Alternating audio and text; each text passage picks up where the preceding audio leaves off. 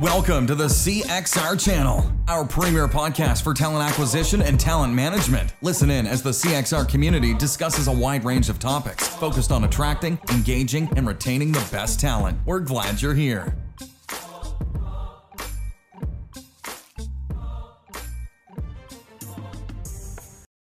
All right, everybody, welcome back to another CXR podcast. I am Chris Hoyt, president of Career Crossroads, and your willing and able host for this show today.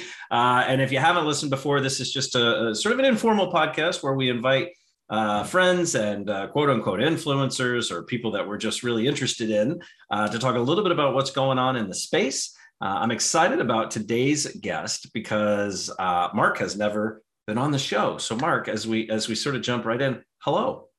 Hello, Chris. Thank you for having me. How are you? I appreciate it. I'm doing great. You know, it's good to be able to join you on the podcast. I think we talked about it maybe for the first time 6 months ago or early in the pandemic. You had mentioned the podcast. Chris and I both live in Austin, Texas. So that's how we are meeting with one another on a somewhat regular basis. And just really excited to be here with you.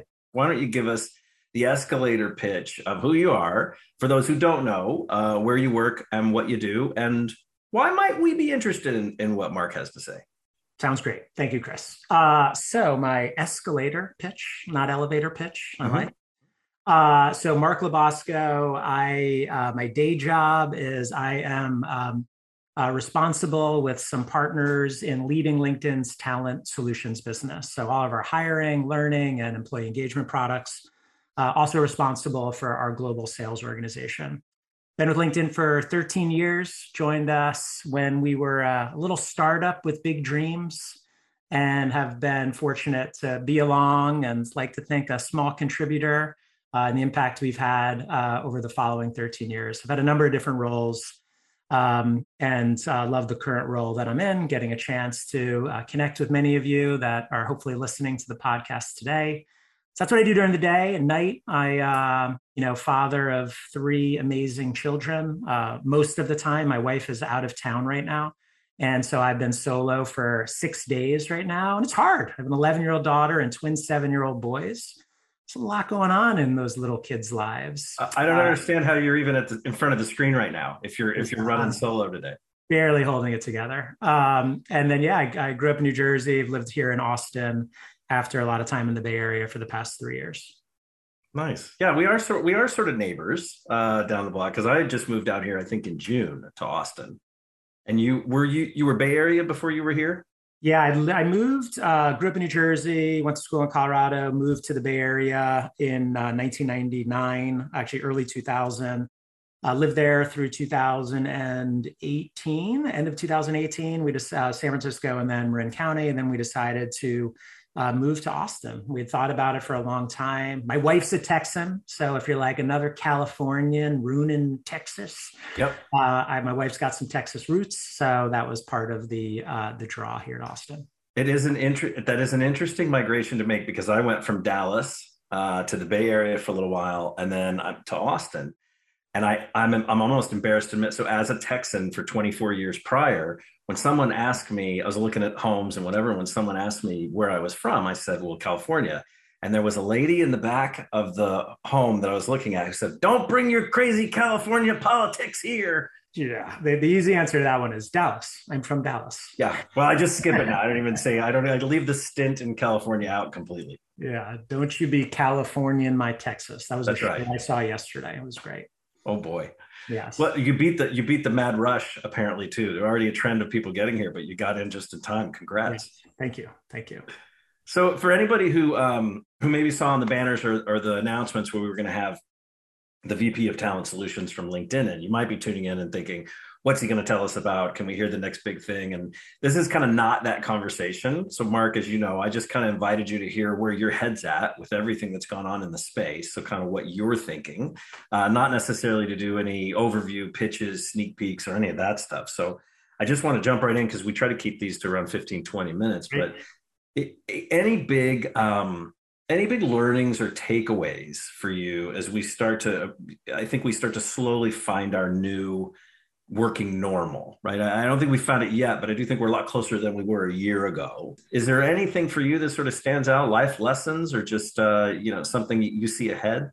The biggest change I see ahead, and I'll try to mix in like my personal experience, LinkedIn as a platform experience, and what everyone is probably experiencing in one degree or another, is that I believe that the pandemic will forever change, at least for the foreseeable future, a lot for how employers think about their employees and the way employees think about their employers. So what do I mean by that? And this is kind of called out quite a bit in our 10th annual Global Talent Trends Report, which if you're listening, like, oh, of course, Mark's on because they just published the report. Chris and I scheduled this months ago. It just so happened. We truly did. I promise. Just so happens we shared it today. But lots of good insights in the report. I'm sure Chris and Jerry will share it, and Barb in the show notes or the like. But one of the major takeaways, and this is, off of a lot of LinkedIn data points, it's us, connecting with a lot of, potentially folks that are listening to the podcast around what are some of the major trends. And one of them is around this strategic imperative with urgency to think about and potentially reinvent one's culture. And the reason that's the case is that a lot of professionals and non-professionals have come out of the pandemic, even though we're still in it in many parts of the world, and to a different degree, depending upon where you are in the US as well. Well, yeah. But a lot of people and professionals and non-professionals are thinking about, is the company that I work for have the same values that I have? Does the employer that I work for offer me the same type of flexibility that I have grown to love through the pandemic? Because now I can drop my kid off at school and I can pick my kid up after school. And so there is this major, a great reshuffle that is happening right now that I'm sure everyone is feeling that's listening to this call. I know even at LinkedIn, we're feeling it as well. Whereas everyone is taking stock of where they are and what they ultimately want to achieve in their career. And they're making decisions. And you have that with a backdrop where many companies are doing quite well and they've got very aggressive growth plans, and you've got attrition with a combination of growth plans. It is creating one of the more challenging recruiting environments I've certainly seen in the 10, 11 years that I've worked, in close partnership with many talent acquisition executives. So that great reshuffle that is happening right now with employees trying to determine what they ultimately want to do and who they want to work for and what type of flexibility they have. And does the company have the same set of values that they have? I think a lot of employees are thinking about that. And what it's now really top of mind for employers, at least this is what kind of popped out within the report, was restating kind of your culture, maybe re-onboarding your employees to who you are and who you aspire to be.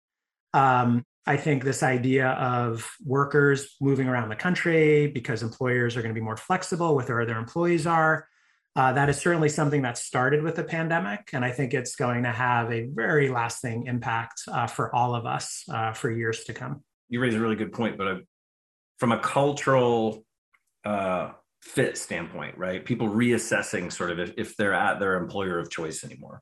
Mm-hmm.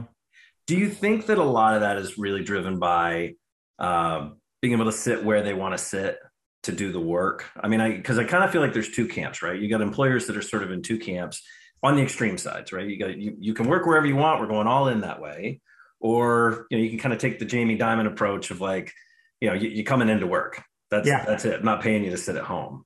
Sure. And it's funny because he gets a lot of shade for making a hardline decision that says you're coming into the office. But a lot of people worry about losing all of that talent, but I think arguably it's just a shift of culture. Yeah.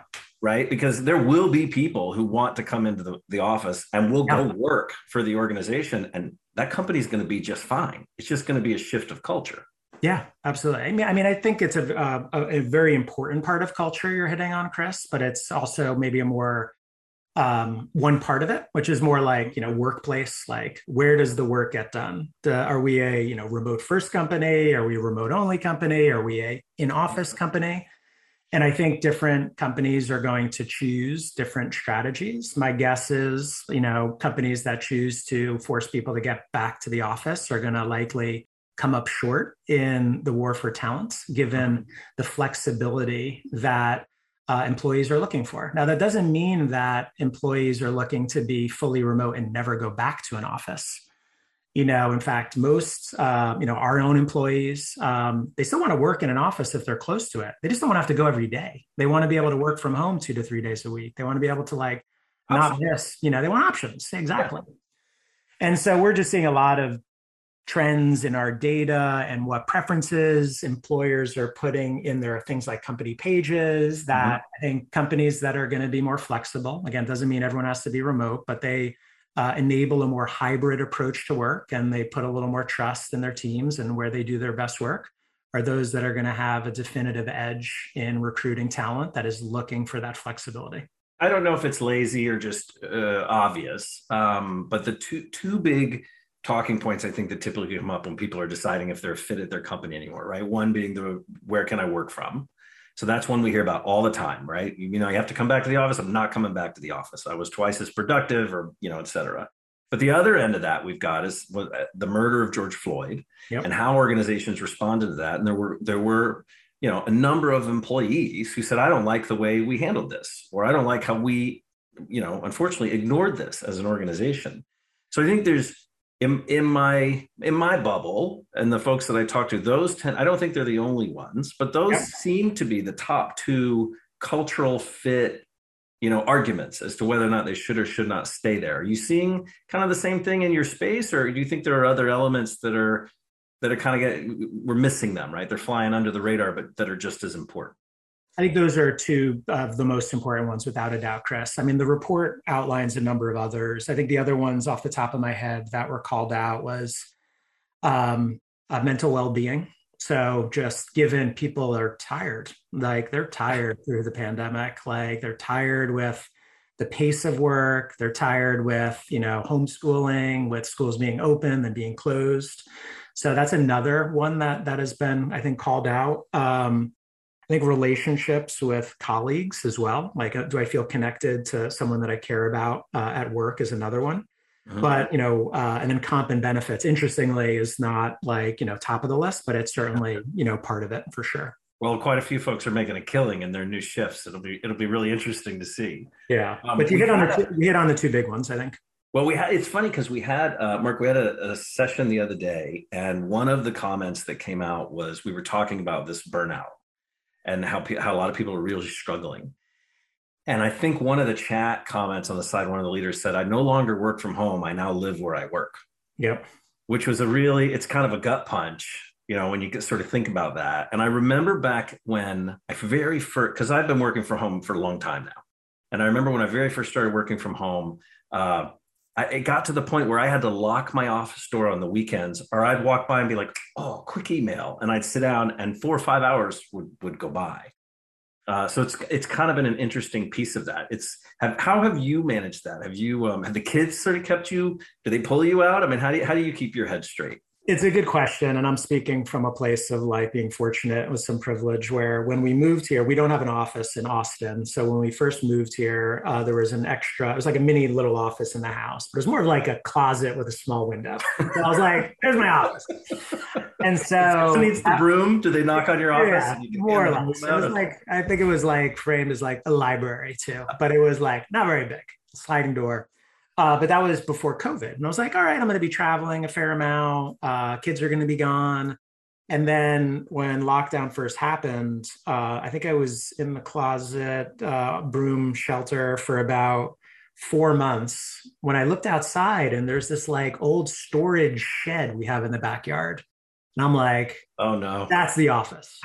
So we redid this here former shed into my office. So you're in a kind of an office casita. Yeah, casita. Some people call it the he shed from the. I like it. My he shed. But yeah, we did this. Obviously, air conditioner, which you need, and heater. I've learned in January sometimes.